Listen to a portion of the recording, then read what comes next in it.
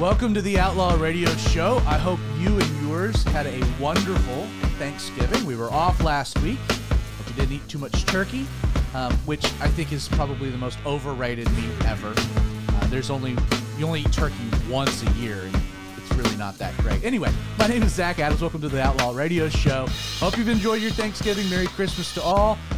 So glad that you're joining us. Outlaw Radio is a roughly 1 hour unscripted, interactive, conversational Bible study between a group of genuine misfits transformed by God's amazing grace. My name is Zach Adams. I'm a Christ follower, husband of one, father of three. I'm incredibly blessed to pastor a local church called Calvary 316. It's located just outside of Athens, Georgia. You can learn more about the church by just going to calvary316.com. Tonight, as always, I am joined by the man that needs no introduction, the maestro behind the madness, the producer of this dysfunction, my partner in crime, Mr. Dick Dastardly. Hello. Welcome, Craig Vaughn. I am decidedly less Dick Dastardly now. You have trimmed up the stash a little bit, like you've cleaned it up. It looks pretty good, actually. You know what? I feel like I went from, senior in high school who grew his first mustache to now I just embody the mustache. You're kind of like the black. You're the black Tom Selleck. The Tom Selleck is the white Creighton Vaughn. Whoa! All right. Wow. So Creighton, tell the audience that are listening on the podcast how they can join the live show. Explain how that works. So if you want to join the live show, on occasionally Zach will bring up my love life, and you get to join all of us in laughing at me. No. That's really not the main point of it. You're stepping in it right from the get-go. Like it. No. Come on, Dick. We have comments on both Facebook and YouTube, which I am watching. We actually have our first comment, which is from our friend of the show, Jennifer. Okay. She says she loves your shirt, which we are going to put on screen now. I'll kind of lean back. For those on the for those listening audio that can't see it, it says Abort Row. It's a Radiance Foundation T-shirt, which I'll explain in just a minute. But if you are listening on the podcast, the point is that what you're listening to the day before Wednesday night at 8 o'clock was streamed. The recording was streamed live, and so you can join us on YouTube, Facebook. And what makes that cool, again, if you're listening, is that you can interact with us in real time. And so, Creighton, how do they leave a comment? Like, what's the mechanism for how all of that works? Very quickly. It's just the comment section on Facebook and or YouTube. You can send it to both. I'm in both, so I'll see it either way. And you send it. I will say it to the room if I think it's good or if it's a good question. You're the gatekeeper. Question, comment, concern. Absolutely. If you want to comment on my mustache, any kind of compliments from me are very well. Man, you are making tonight all about you. I want to do it every night. I'm just in a rare mood today. You're just feeling very comfortable and confident. It's the mustache. You got it trimmed up, and you're feeling pretty stout about it. Yes. Also joined in studio this evening are three of our brothers, working from right to left. We've got Nicholas Monty, and then we've got sporting his Calvary 316 hoodie, which looks sharp. Deal Daddy Derek Kennedy, and the big man here to the left is Justin Honeycomb. Justin Honeycomb. Thank you. Merry Christmas. Merry Christmas. I picked up a suit from dry cleaning on Monday, and I told the lady, I pull up, hand her my check. She gets my suit, puts it in the truck. I said, Merry Christmas. She goes, No. You can't. It's not. It's just too early. And I said, no. The Monday following Thanksgiving, you can officially transition. I think it's the people that decorate for Christmas before Thanksgiving. I think that's just heathen worship. I think that's just a ridiculous thing. Well, I'm definitely it's a ridiculous thing. Like, you got to get Thanksgiving's its own. It demands its own attention. Now, once it's done, then you can start decorating, and come Monday, you can start saying Merry Christmas. So, I'm gonna look at my plate. Creighton absolutely hates Christmas music. What is your hatred of Christmas music? Where does this come from? Sure, I dislike Mr. Christmas Grinch. on the whole. You just don't like Christmas. I don't like Christmas at all. So you don't like the music because it's he's just a quiet. Grinch. Yeah, You're a hates Scrooge. joy. He's Scrooge. No, his heart is 4 sizes too small. Oh, my heart is 8 sizes too small. Oh, and it's too man. small. I'll get on a soapbox. It's commercialized. You're a it's obligatory mean gift giving, one. and I don't like it. Mr. Grinch. It's awful. Do we have a green filter that we can just put over his face? We really should make him wear a Grinch outfit or a Scrooge out. He's more Scrooge with the mustache. That is true. You know what? You buy a Scrooge outfit, I'll wear it. A Scrooge. Okay, well, we're going to have to talk about that off air, about getting Creighton a Scrooge outfit. Anyway, Merry Christmas, Creighton. If you are new to the Outlaw Radio Show, let me very quickly explain how this dysfunction operates. There is a plan to it. As we've already mentioned, the show is designed to be interactive. Again, if you're listening on the podcast, that's fantastic, but you can join the live stream Wednesday nights at 8 o'clock. You can interact in real time, which is a lot of fun. So the show's designed to be interactive. It's also designed to be a conversation. That's why these guys are here in the studio. Mainly, and what makes the show unique, is that it is entirely unscripted. So we are going to have a Bible study tonight, but I have no idea what the topic is or the passage of Scripture.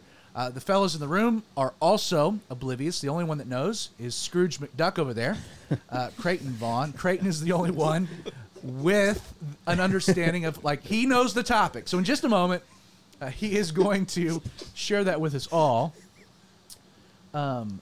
I will say just about the T-shirt, I don't know if anyone else tuned into it, but they streamed out the audio of today's Supreme Court hearing, where they were taking the oral arguments of this case that is that deals with abortion, and specifically the state of Mississippi's law that restricted abortion to 15 weeks.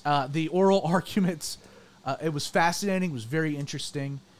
This is probably, especially with the way the court is currently constituted, I think we can say without a doubt that there are 5 justices, which would be a majority, that want to overturn Roe versus Wade, which makes this very likely.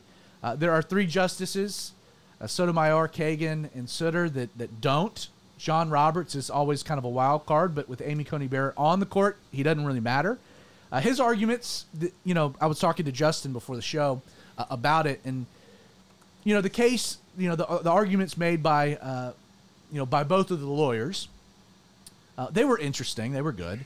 To me, though, the most fascinating were the part of it were the questions asked by the justices to the lawyers, challenging, pushing back, but then the interaction, the banter that would take place between the justices. Very interesting. We don't get a camera in the courtroom, so we don't actually get to see what's going on within the Supreme Court, but just to have the audio, to be able to hear it, I think it was smart, it was transparent. I think they should do that with all of it. But I do want to say this about the abortion topic, and I would figure that the majority of the audience that are listening probably side with me, that you're pro-life. I would like to see abortion eradicated in America, at a minimum sent back to the states. I think Roe versus Wade was bad law, and then the court case with Casey was just the continuation of bad precedent. That the court shouldn't legislate, and should leave it to the will of the people. And there are ways that if we want to enact a law, if the will of the American people are for abortion to be legal with whatever stipulations, then our representatives can pass a law, and that law can become the rule of the land. But that's not what happened. Circumvented the will of the people, and the Supreme Court made an edict, which I don't believe they had the constitutional right to do. Either way, I will say this, and then we'll move on to the topic. As with all law, the law never changes the heart. And one of the great fallacies, I think, within evangelicalism, within the Christian community, is that we get so bent up on changing laws that we forget and fail to realize that it doesn't affect the heart. The brutal reality is that you can make abortion illegal, and abortions are still going to happen. That's not the justification for legalizing abortion, but our focus should be the larger heart issue, and what puts women into a situation where they feel like this is the only option that they have to terminate a pregnancy. I think that's really a blight on our society. I think that's indicative of something more systemic, a greater wrong. if a woman gets pregnant, even if it's out of wedlock or it's in just terrible dynamics, like our society should so cherish life that whether it's the option of adoption or just a community that rallies around that woman and enables her to raise her child. Like, again, there are so many other components to this topic that never really get discussed or talked about. And that's one of the reasons that I support the Radiance Foundation. I encourage you to Google them. In fact, Creighton will leave a link on both the YouTube feed as well as the Facebook feed for the Radiance Foundation. Ryan Baumberger, who's been on the show before, runs this organization, and of course they're very pro-life, but they're very pro-abortion. They have a T-shirt that says, life matters, life has purpose, and Ryan himself, an African American, very anti-abortion. You said they're very pro-abortion. No, they're anti-abortion. They're pro-life, very pro-life. Thank you for the slip there. Very pro-life, good people. Again, Ryan's been on the show. What makes his story, his background interesting, is that he was actually conceived in rape and was put up for adoption. He has never met his biological mother or father, to my understanding, and was raised by the Baumbergers, a white couple that adopted a bunch of children, and his life has purpose. His life has meaning. Even conceived in just the gnarliest way possible, it's still a life. And anyway, his foundation, it's great. They have a lot of great literature, reading. He encourages you to be not an activist, but a factivist, which I think is pretty cool. And just again, I wanted to just kind of throw out a plug in light of what's going on. That being said, fellas, you guys ready to get into this unscripted Bible study? Always ready. We're going to dive into God's Word together. We have no idea what this is, what's coming. Dick Dastardly, drop it on us. I would prefer to be referred to as Scrooge McDuck from now on. I like that one. I like it a lot. That was a good one. That being said, so today I would like to talk about one of the first times. One of the first times when I was really getting into studying the Bible. Actually, when I was in the pseudo Bible college that I went through with you, and I was reading through the whole Bible, I got to this passage, and at the end of it, I had a thought, and then I listened to David Guzik's study on it, and he had a very different thought. And this is one of the first times I've had a disagreement about something. For a measure of context, David Yes. Guzik, just in case the audience might not know who you're referring to, David Guzik is a pastor. He's a Bible scholar. He has a full Bible commentary on his website, which is also kind of his organization. It's called Enduring Word. Again, we'll throw up a link to Enduring Word as well, just in case the audience might not be familiar with David Guzik. David Guzik is a friend of the show, an older fella. He's a Dodger fan. That's a blight against his character. But other than that, he is a wonderful Bible teacher and is a great step into studying the Bible. So it's a free Bible commentary online. So again, if you're wanting to study God's Word more on your own and you're reading through a passage and you're like, I have no idea what this means, you can go to his site, you can pull up that passage, and you can kind of read along. And a great introductory to just studying the Bible and expanding your understanding of what the passage might say. Now, you ran into, in a particular passage, his commentary that you ended up disagreeing with, which is interesting. Yeah. And it also fits into a series we've been doing every couple of weeks, which is, this is in the Bible. What does that mean? Okay. And that is that a series that we're doing? Oh, yeah. We did it with... Thank you for letting us know. Oh, yeah. We did it with Ananias and Sapphira, the two bears with Elisha. It's a series. So this is, in your mind, you've been creating this series, and you just drop it on us 1 week at a time. Yeah, basically. So find the most obscure passages of Scripture and make Zach do a Bible study on them. Yeah, it's kind of my game of Stump the Teacher. Stump the Teacher, okay. All right. So the passage is 2 Samuel 6. Okay. Most importantly, it's verses 16 to 23, but I think you will need to do the whole chapter for context. All right, I'm turning there. 2 Samuel. I can give a short rundown, or do you want to just go? Well, okay, I've pulled up the passage. Do you know the parallel passage that would be in Chronicles? 1 Chronicles, probably? I do not. I can search it. Okay, that's fine, but you can do that in a minute. Because for those that might not know, 1 Samuel, 2 Samuel, 1 Kings, 2 Kings cover a period of Israel's history. That then there's the parallel narrative. 1st and 2nd Chronicles covers kind of the same chunk of history, which is why anytime you're running into a story, 1 Samuel, 2 Samuel, 1 Kings, 2 Kings, it's always helpful to pull up kind of the parallel that might be in Chronicles to round it out. In regards to this particular passage of Scripture, which we'll get to, what is it? I want to know up front, like, what was it about this passage? Give us a summary, and then kind of what was it that Guzik might have said that you disagreed with? And then I want thoughts from these fellas, because you'll have some time. Hopefully you're pulling it up. You're doing a little reading. Again, we're all kind of flying blind. Mm-hmm. So what exactly... again, this is the story of the first half of the chapter is bringing the Ark of the Covenant back into Israel. Really bringing it might have already been in Israel, I have to look at it. Getting it back into Jerusalem, into the tabernacle. Which was not in Jerusalem, but was in Shiloh. But they're bringing it to the tabernacle, the place of meeting.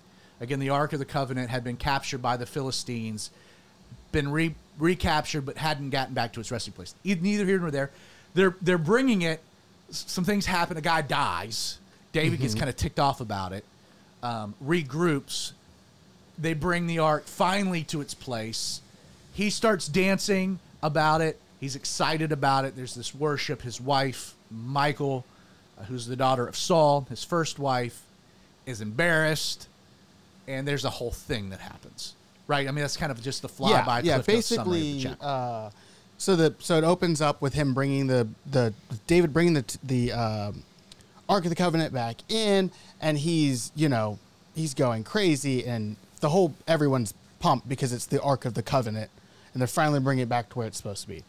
And so he's dancing through the streets with this thing as they're walking it along, and it says that at some point he starts to like he's throwing off his clothes, he's celebrating whatever. It gets to a point where it switches the vantage point to his wife, Michal, who is watching him, and it says that she despised him. And so we move along down the line.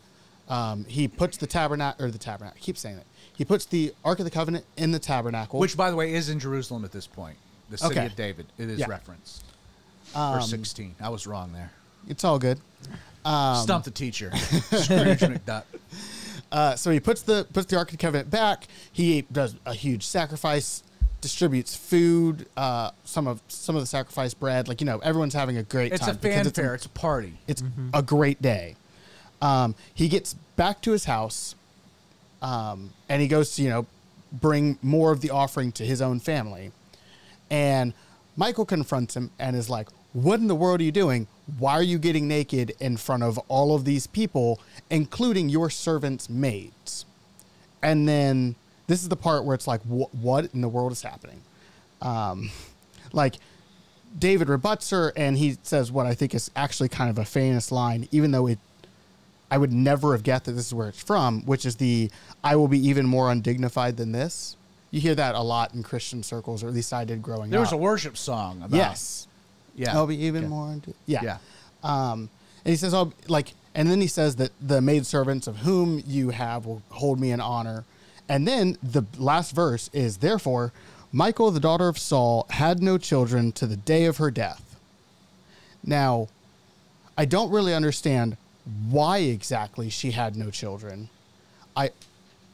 The thing that I disagree with David Guzik on is that this was some kind of punishment for the way that she treated David, because she was trying to interfere with his worship of the Lord.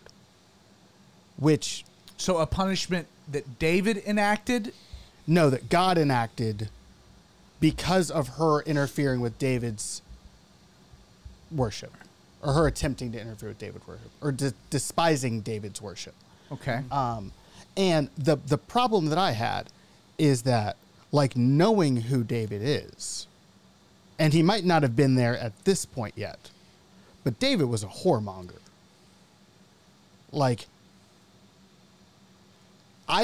I have a hard time faulting her for getting upset about him getting naked in front of random women. The context is everything here. But I just, to this day, I still don't understand why it would be a punishment for her being upset about the way he acted, given what we know about David. Because, you know, David was far from perfect, and his big problem was women. Okay. So let's work. Also, I am paraphrasing David Guzik, and I'm paraphrasing / interpreting what David Guzik said. If I am wrong about the way that David Guzik said that, don't come at me, because once again, he is a great Bible teacher. Take what I'm saying as an interpretation of what he was saying, as well. Okay, so to understand what it is that David is doing, because I don't think your characterization of David's actions in the latter half of the chapter are accurate. Okay. And I think that's where First Chronicles kind of helps shape a bit larger of the narrative.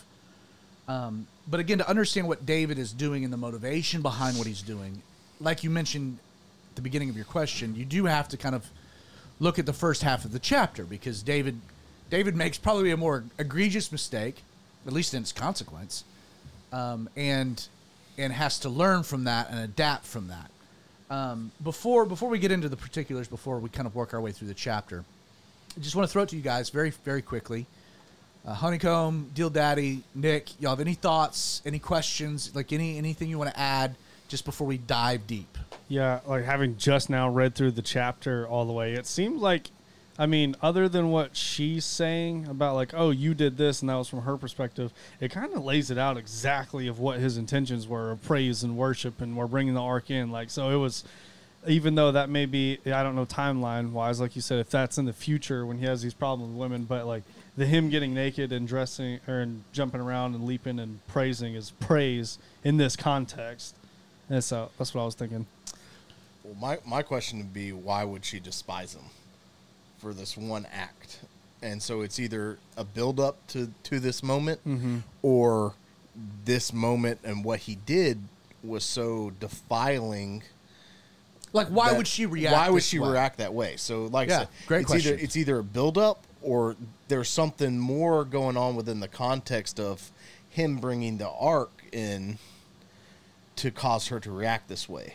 And so you have to look at it through. And she does not have a very good family heritage. No. But she is Jewish. She is Jewish. And so she knows, she will know the laws of how things are supposed to be done. And so, but my guess is it's a buildup of things in this. Interesting. We can get to that. Nick, you have any? Yeah, I mean, just to go off of what he did, like her getting upset about him uncovering himself and leaping for joy and dancing. Other than and all the fact that stuff. your wife gets upset with you about that. Yeah, often. all the time. Like the time. Every single time I get home from work. But maybe, I mean, just like a thought in my head is maybe she's getting upset with him because she doesn't see that that's right to worship or bring glory to God and getting undressed in front of people. Like, well, we will let's get to that. I think that those are all really good thoughts, and they do kind of round out the larger topic. Creighton, you have one final thing. Just to remind, because we have a question on YouTube. Just remind everyone we're in 2 Samuel chapter 6. Okay. So as we might move around from there. And I believe that the parallel passage would be 1 Chronicles 15. Did you guys look that up? 1 Chronicles 15, which is the parallel account. Now, let's work our way through the scriptures here, and we don't have time to do an in-depth, detailed Bible study, verse by verse, but let's try to get a good feel of what's happening here, what leads to all of this. We're told again, 2 Samuel 6:1.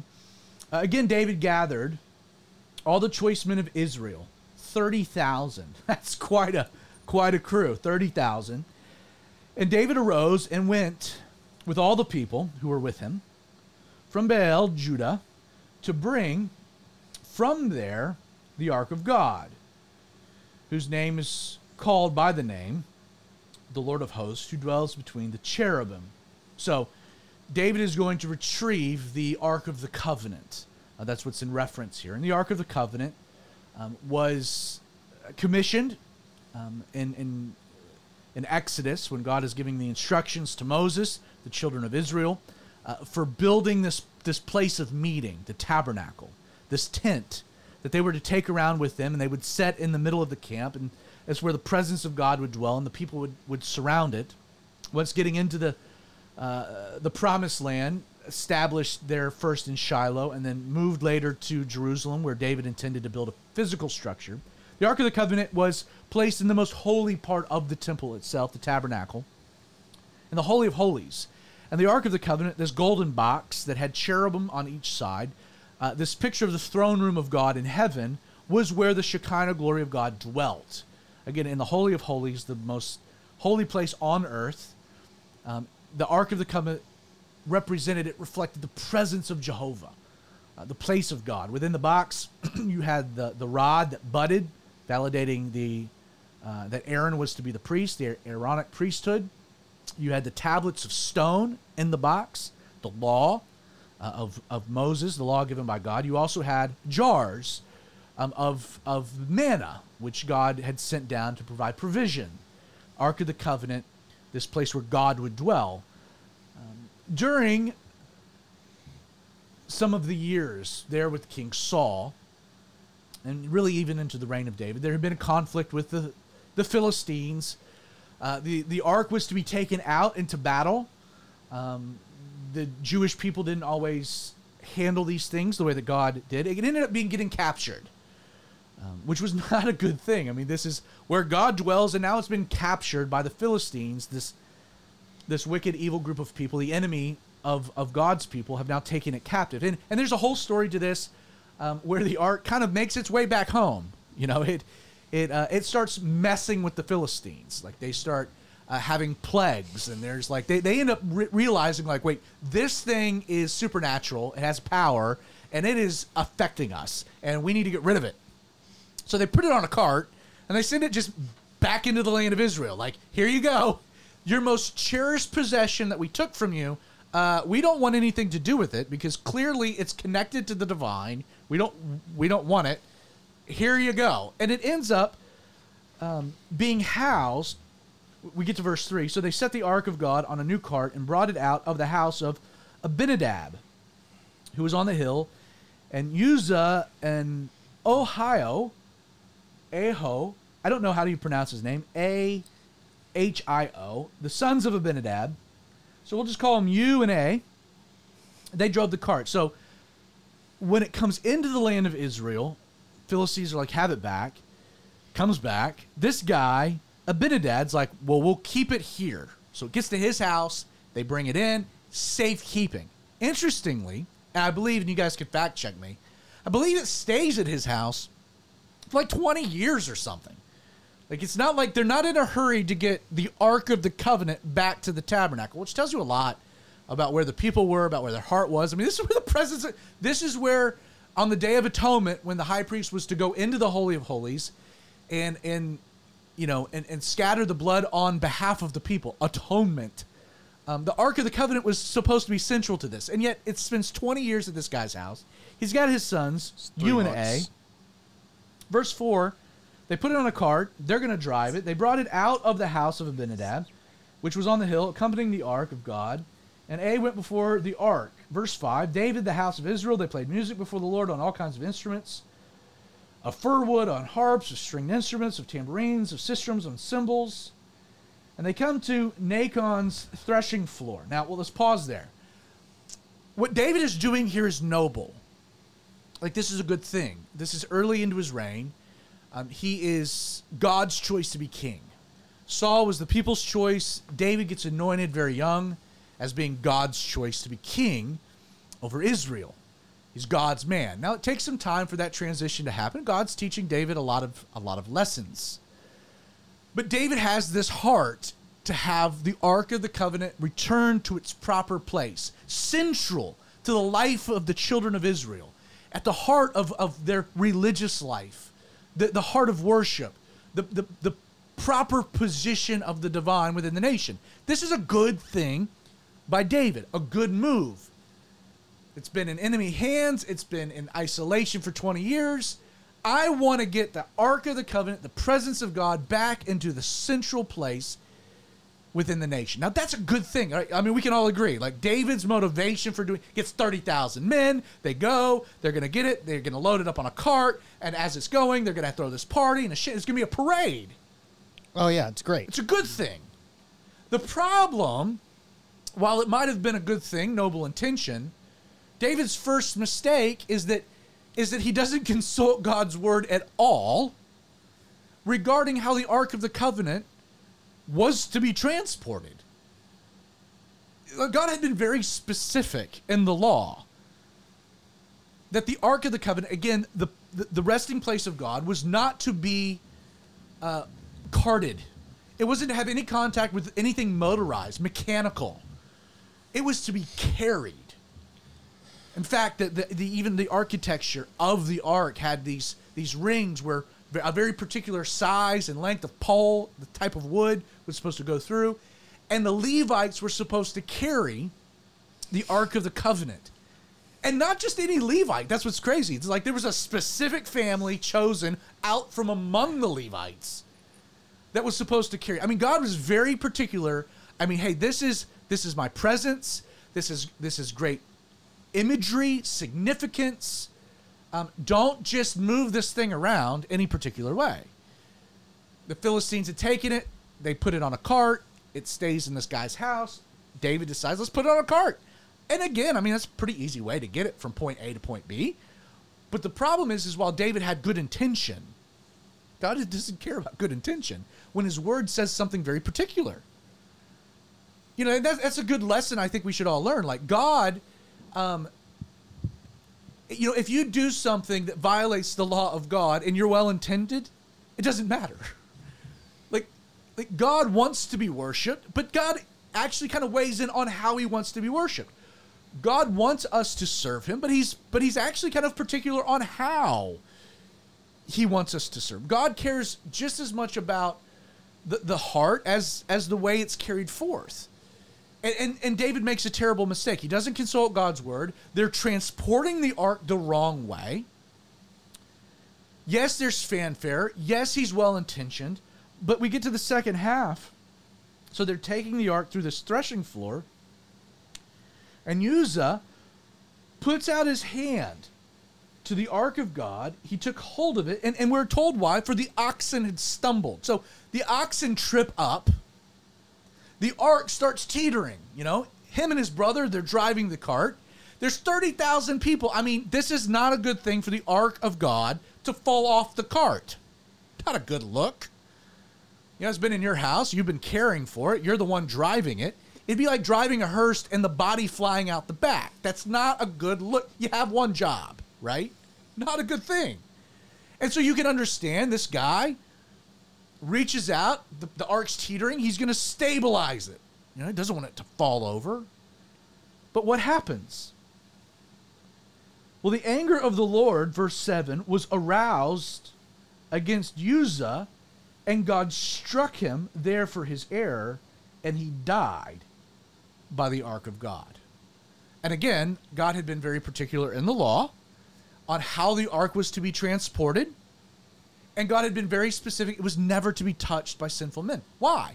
Because it was the presence of God. Like, it represented the presence of God. It was not to be taken in a trivial way. It was not to be disrespect. It was to be cherished and reverenced, which again is why it was supposed to be transported in a very particular way by the Levites, by a family of the Levites, signifying that it was, you know, the burden of the Lord was to rest on the Levites. Like, they were supposed to be carrying the burden of the Lord.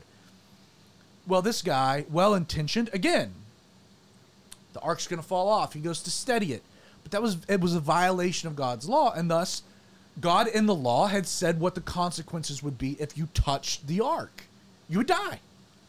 You know, in the same way that God, you know, warned Adam and Eve, in the day you eat of the fruit, you'll die, and thus there was a spiritual death that immediately ensued, and later a physical death. many years after the fact, God judged this man, but he judged this man according to the law that he had issued. Thus, it was just, it was fair. This was not an overhanded, reaction by God. This is just God carrying forth what the law, what he and the law had said. Don't touch a thing. You do, you're going to die. And thus, this guy dies. None of this is being done the right way. Well, we're told that as a result, verse 8, David became angry because of the Lord's outbreak against Uzzah, and he called the name of the place Perez Uzzah to this day. David was afraid of the Lord that day, and he said, how can the ark of the Lord come to me? So David would not move the ark of the Lord with him into the city of David, but David took it aside to the house of Obed-Edom, the Gileadite. So the ark remained in the house of Obed-Edom, the Gileadite, 3 months. And the Lord blessed Obed-Edom and all of his household. And I believe, and again, this would be in Numbers. This is one of the taking a passage of Scripture unscripted. You're pulling things. I believe that this was actually a Levite, Obed-Edom. And I believe he came from the specific house. You guys can look that up, try to fact check me. But I'm pretty certain that David here, he's angry. He's upset. He's embarrassed. 30,000 people. This is a PR nightmare.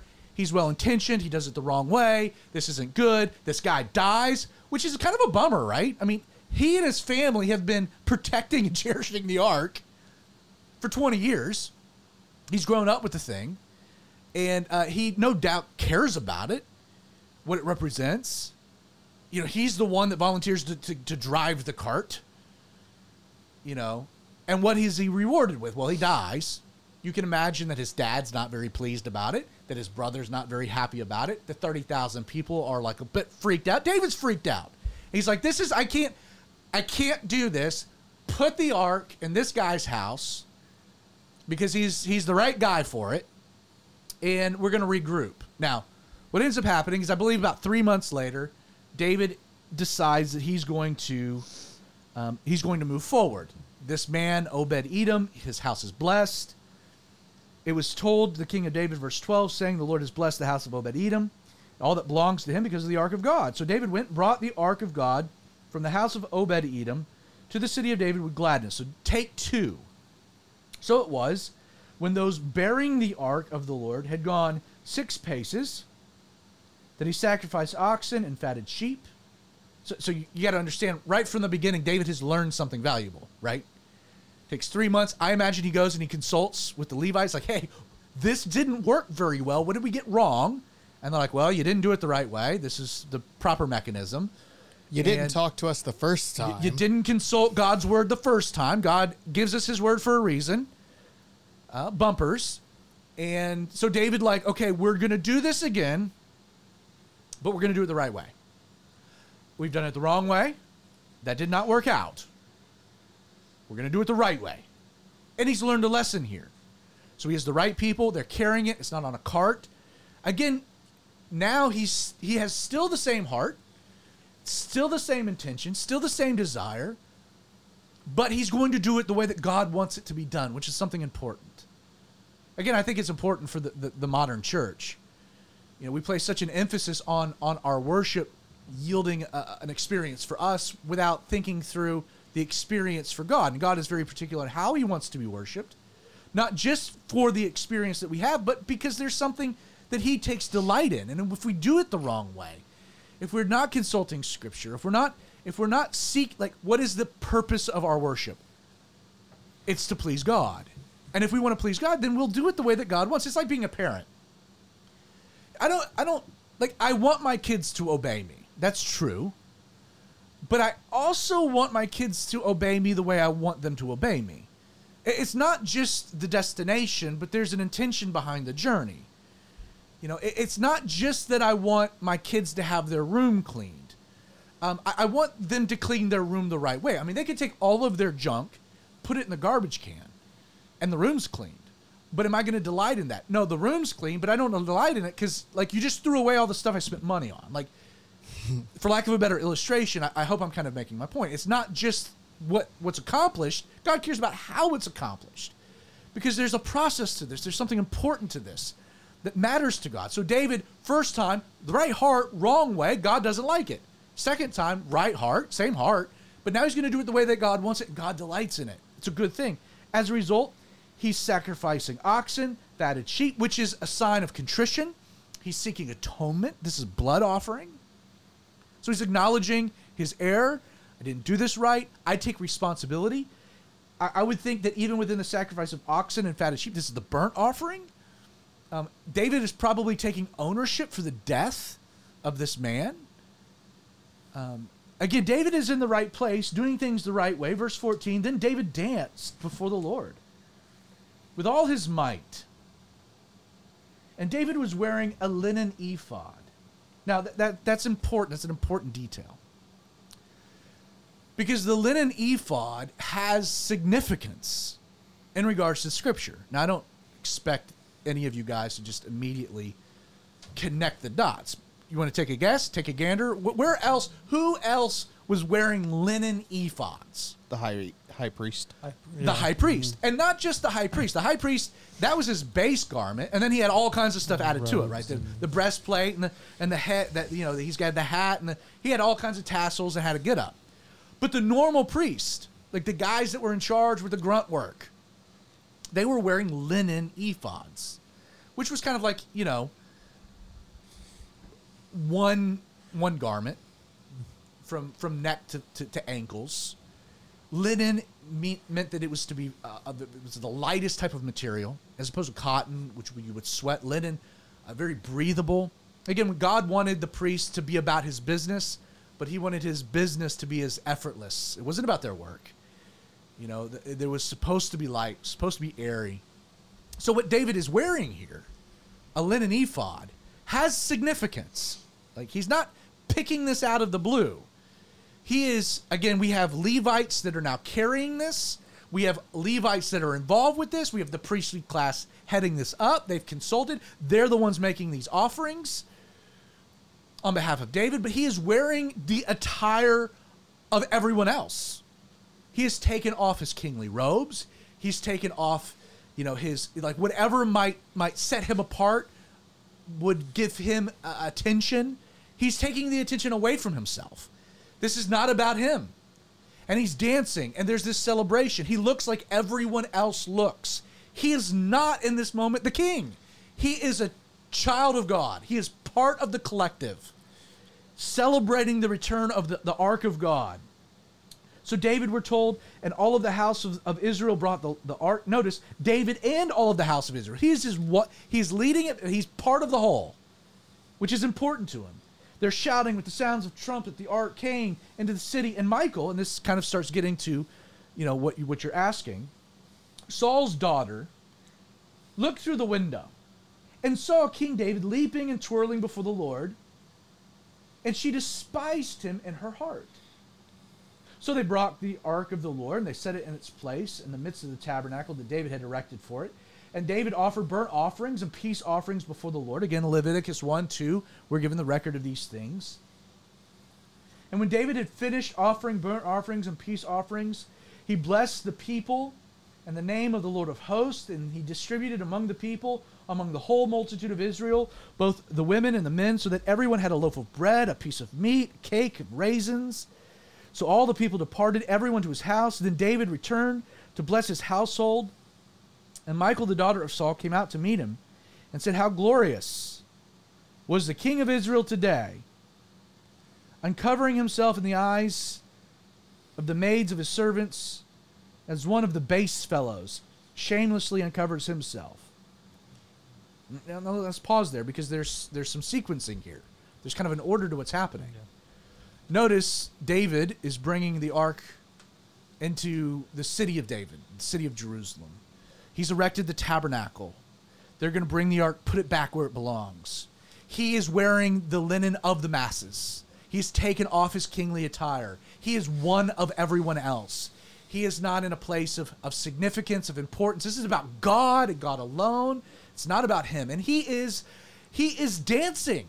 He is worshiping. There's the music, and he's one of many. Like, this is everyone. He is just, again, part of the crowd. Again, this Mardi Gras down the streets of Jerusalem, a holy Mardi Gras. a righteous Mardi Gras. Everybody has their heart on the right thing.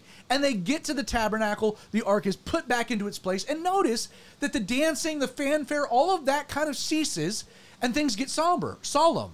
There's sacrifices that are made. And again, it's been years since these sacrifices have been made at the place God had mandated them to be made with the ark. And once the burnt offerings and the peace offerings are made, David has distributed to everyone present meat and bread and cake. Again, the reward, the blessing, their sharing and the experience. And as everyone goes their way, David's not dancing and singing. He goes home like everyone else. He returns. Now, Michal has seen all of this transpire. He saw him coming in. She saw him coming in. Now, you got to keep in mind, and again, we're told, I think the way that she's introduced. Notice back in verse 16. Now, as the ark of the Lord came into the city of David, Michal, Saul's daughter. Notice she's not presented as his wife.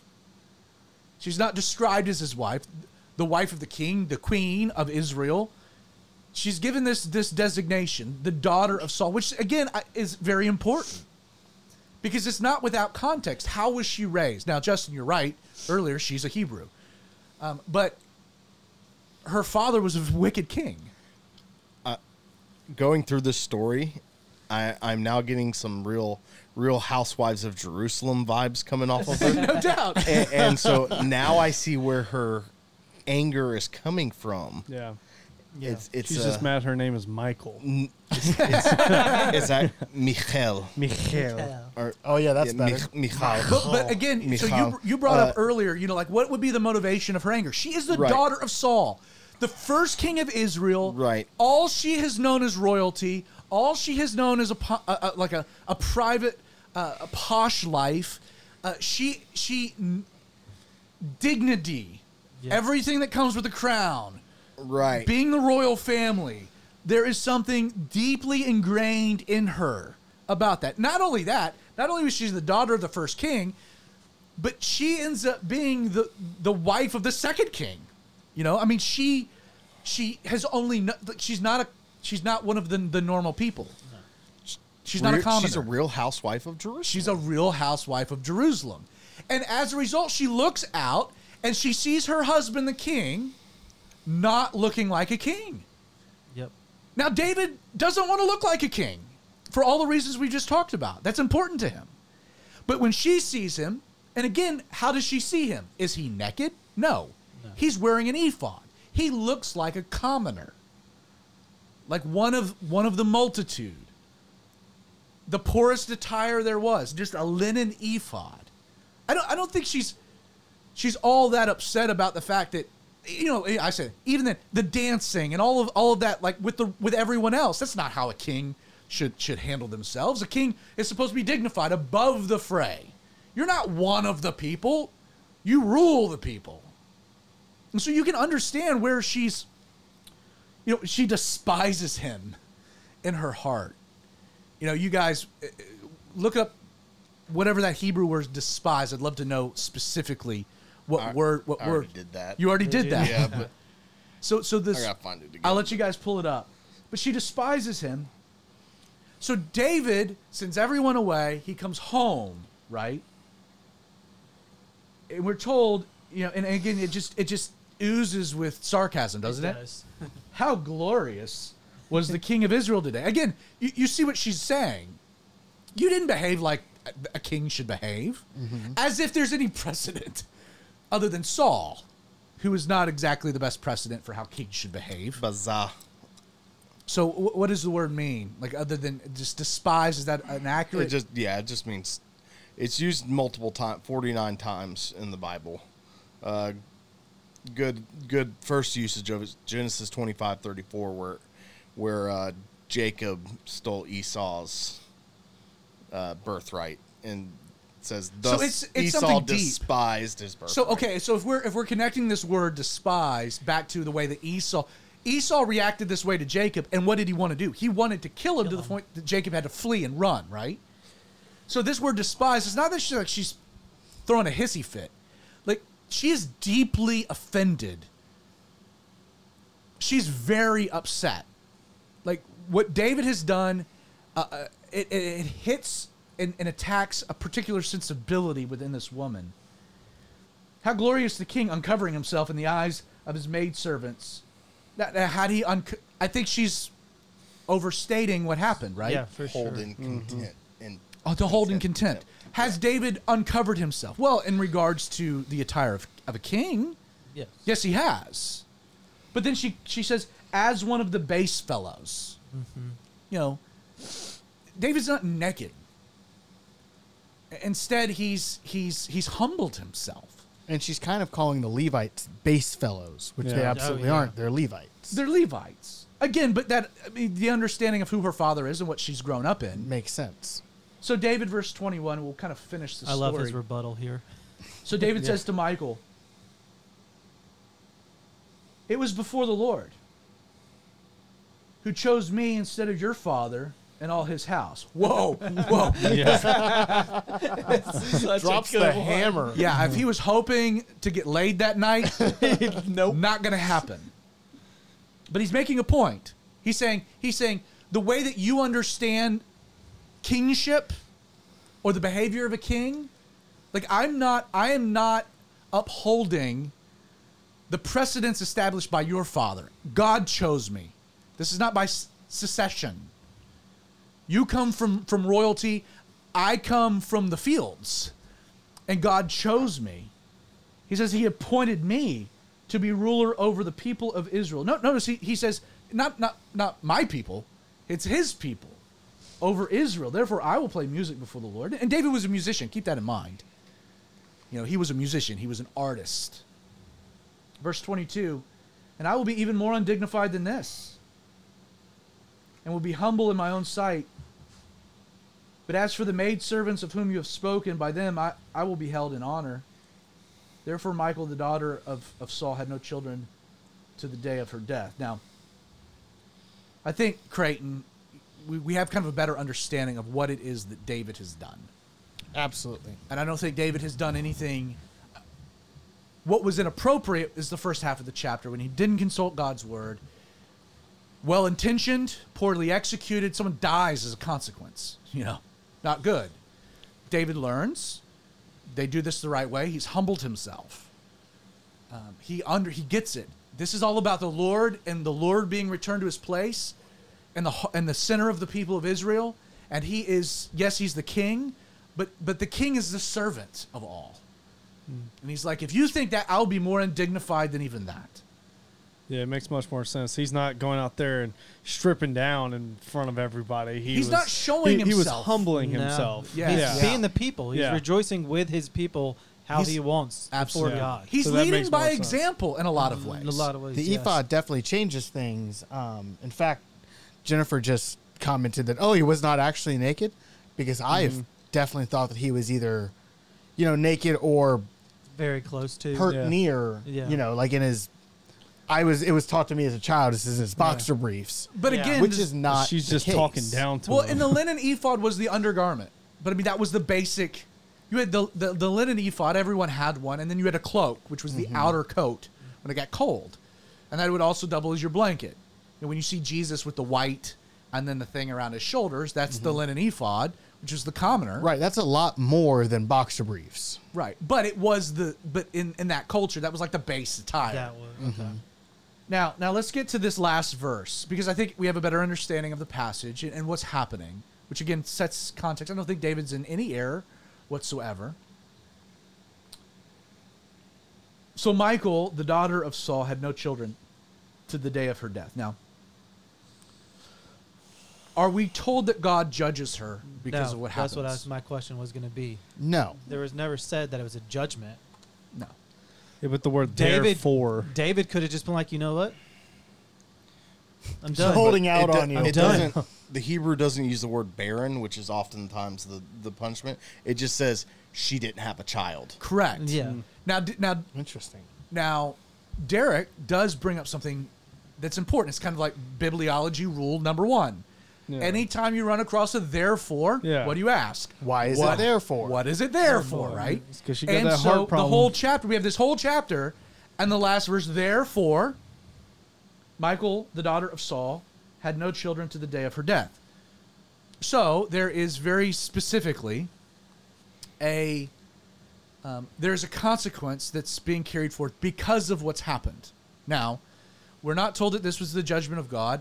Justin, I appreciate bringing up the word barrenness, because there are instances where barrenness can be the judgment of God, but that's not an expositional constant, meaning that that's not always the case, always the time. So you can't make that particular leap. What's happening here is she is experiencing a consequence to what has been revealed regarding her character. I don't see this as the judgment of God, but I do see this as an appropriate reaction of David. And this is where Creighton, I think, kind of that well, David's a womanizer. I don't understand how he could do this to her in the context, et cetera, et cetera. I think that that's an overreach. Yes, does David make very poor choices in his life regarding women? That's true. Has he made those poor decisions at this juncture? No. Again, that can segue into a different conversation, but think about it. This is his first wife. So this is the queen, meaning that her children will be what? Oh, kings and queens. They will be the rightful heirs to the throne. So if he has a son by her, his children will be raised by her. And what's happened is that her, being the daughter of Saul, has shown the same type of spiritual acumen that her father had, meaning very little. Meaning that the next generation will just be a continuation of Saul's dynasty. And so David, I think what's being articulated here is that it's as a result of what she has done, it has revealed something about her. And again, David married her because as a result of killing Goliath, he was promised her hand in marriage, right? You know, this was not a marriage built in love, or even really, for that all that matter, choice.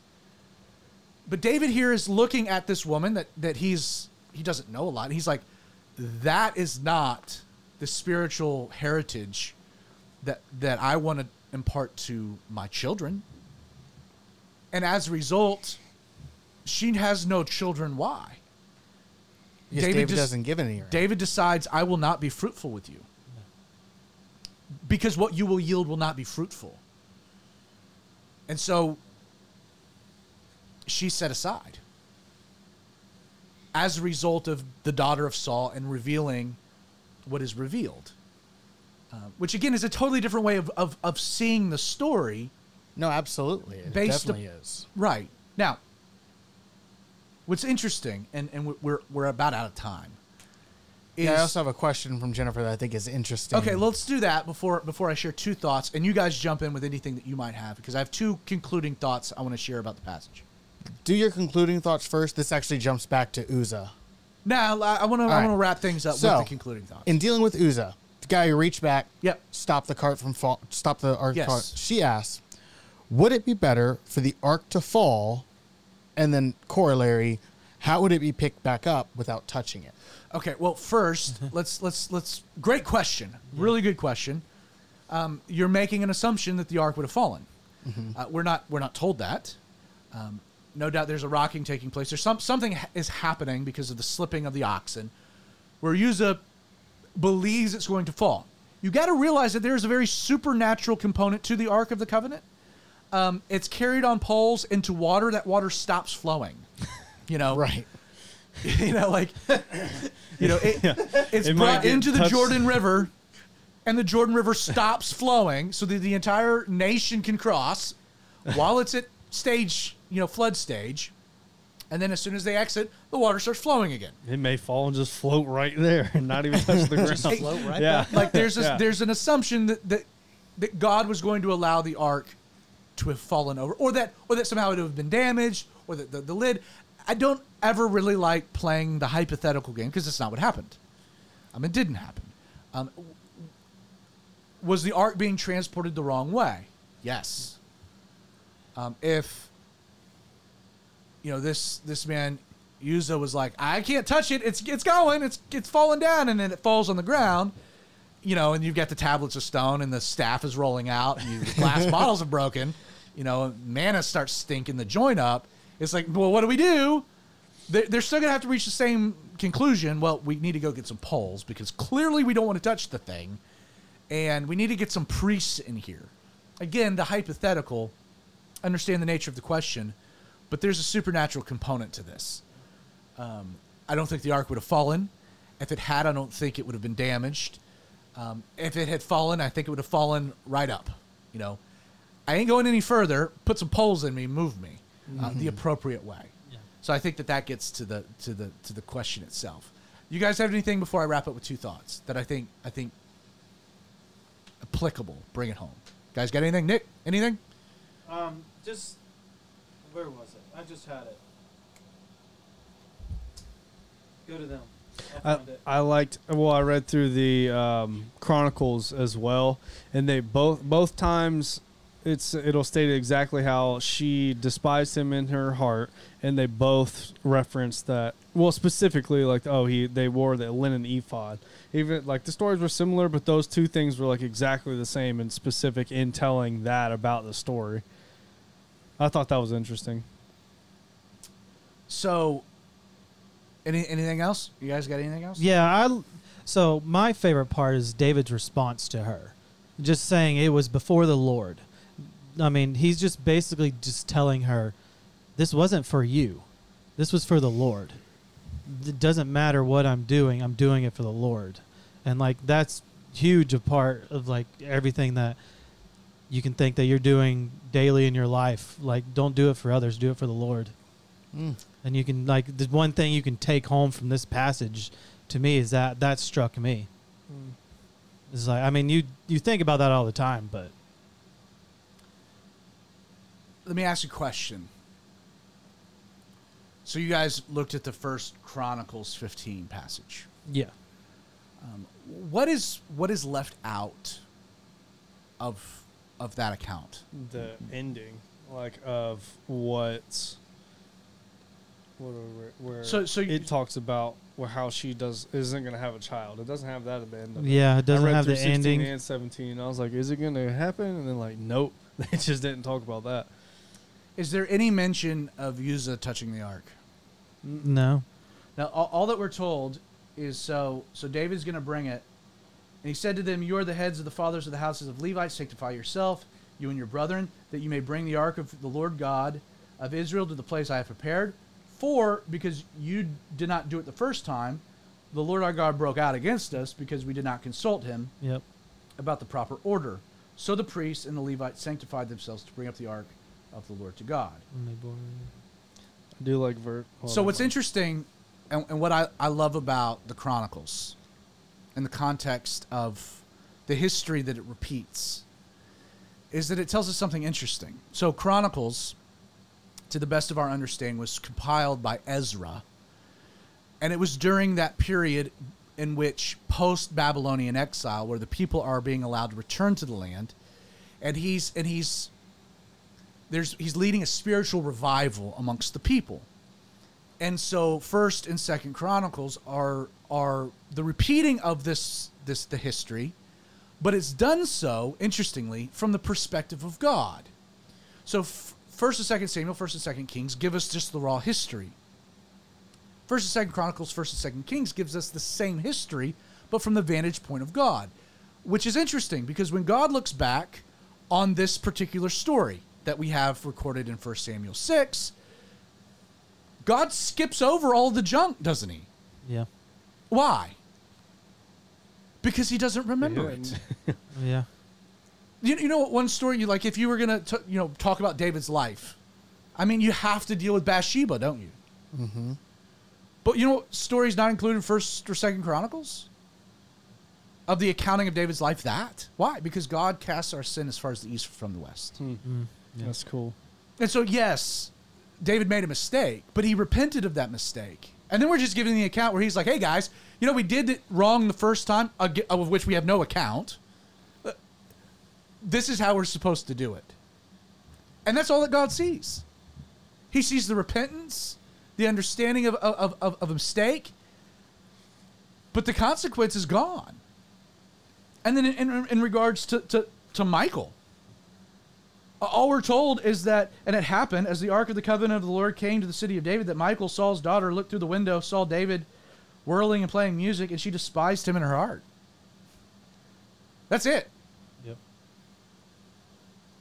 Now, here's the other thing. So there's a lot of grace in the way that God remembers the story, isn't there?